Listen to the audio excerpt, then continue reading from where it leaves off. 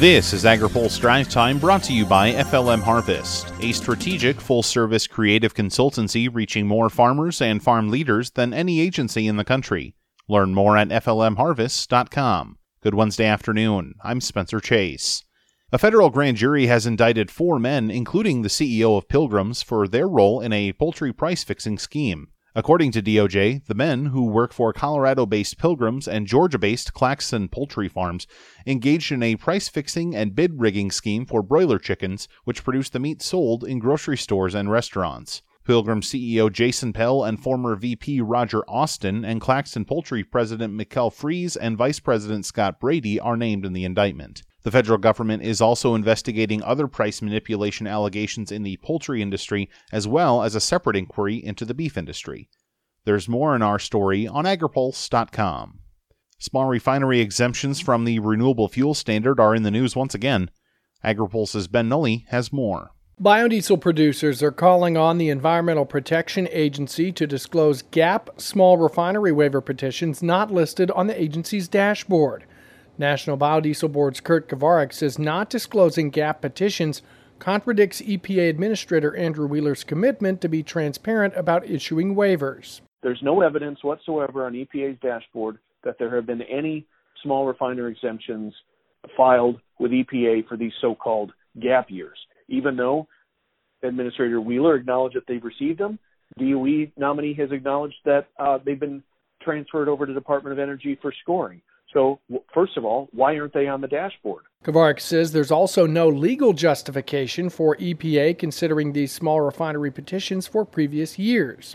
It's unconscionable that EPA would even entertain this. They should have been denied out of hand, but the fact that they're not, and EPA's not being transparent about them, might lead one to be a little bit suspicious that EPA and the Department of Energy are legitimately trying to help these small refiners skirt the decision on the 10th Circuit. In a letter sent to EPA Monday evening, NBB asked the agency to follow the ruling of the U.S. Court of Appeals for the 10th Circuit, which said EPA cannot extend exemptions to any small refineries whose earlier temporary exemptions had lapsed.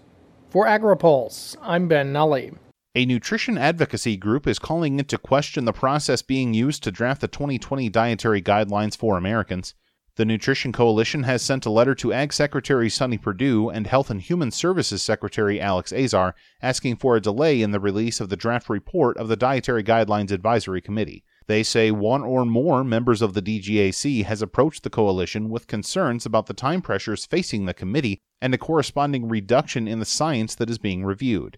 They say in some cases, important science is being excluded. The report is currently scheduled to be released during a June 17th webcast after 2 previous delays. There's more in Steve Davies' story on agripulse.com.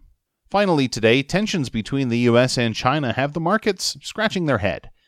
Earlier this week, reports surfaced that China was cutting back on its imports of U.S. pork and soybeans, but American sources tell AgriPulse they expect that to be a short-lived step. But with an election year in the U.S. and the critical nature of the U.S.-China relationship to President Donald Trump, commodity analyst Mike Zizzolo says that could lead to some troubling trends.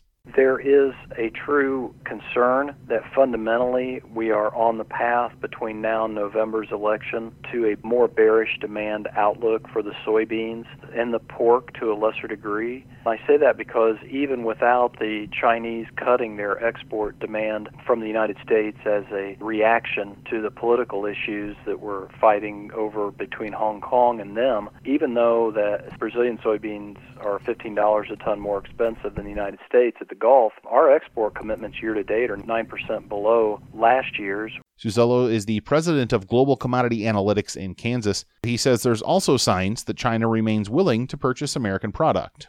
There's more in Bill Thompson's coverage on agripulse.com. Now, here's a word from our sponsor. Today's AgriPulse update is brought to you by FLM Harvest, a strategic full-service creative consultancy proud to reach more farmers, farmer boards, and food and commodity associations than any agency in the country. Learn more at flmharvest.com. That's all for today's Drive Time. For more agriculture, trade, environment, and regulatory news, visit agripulse.com. Reporting in Washington, I'm Spencer Chase.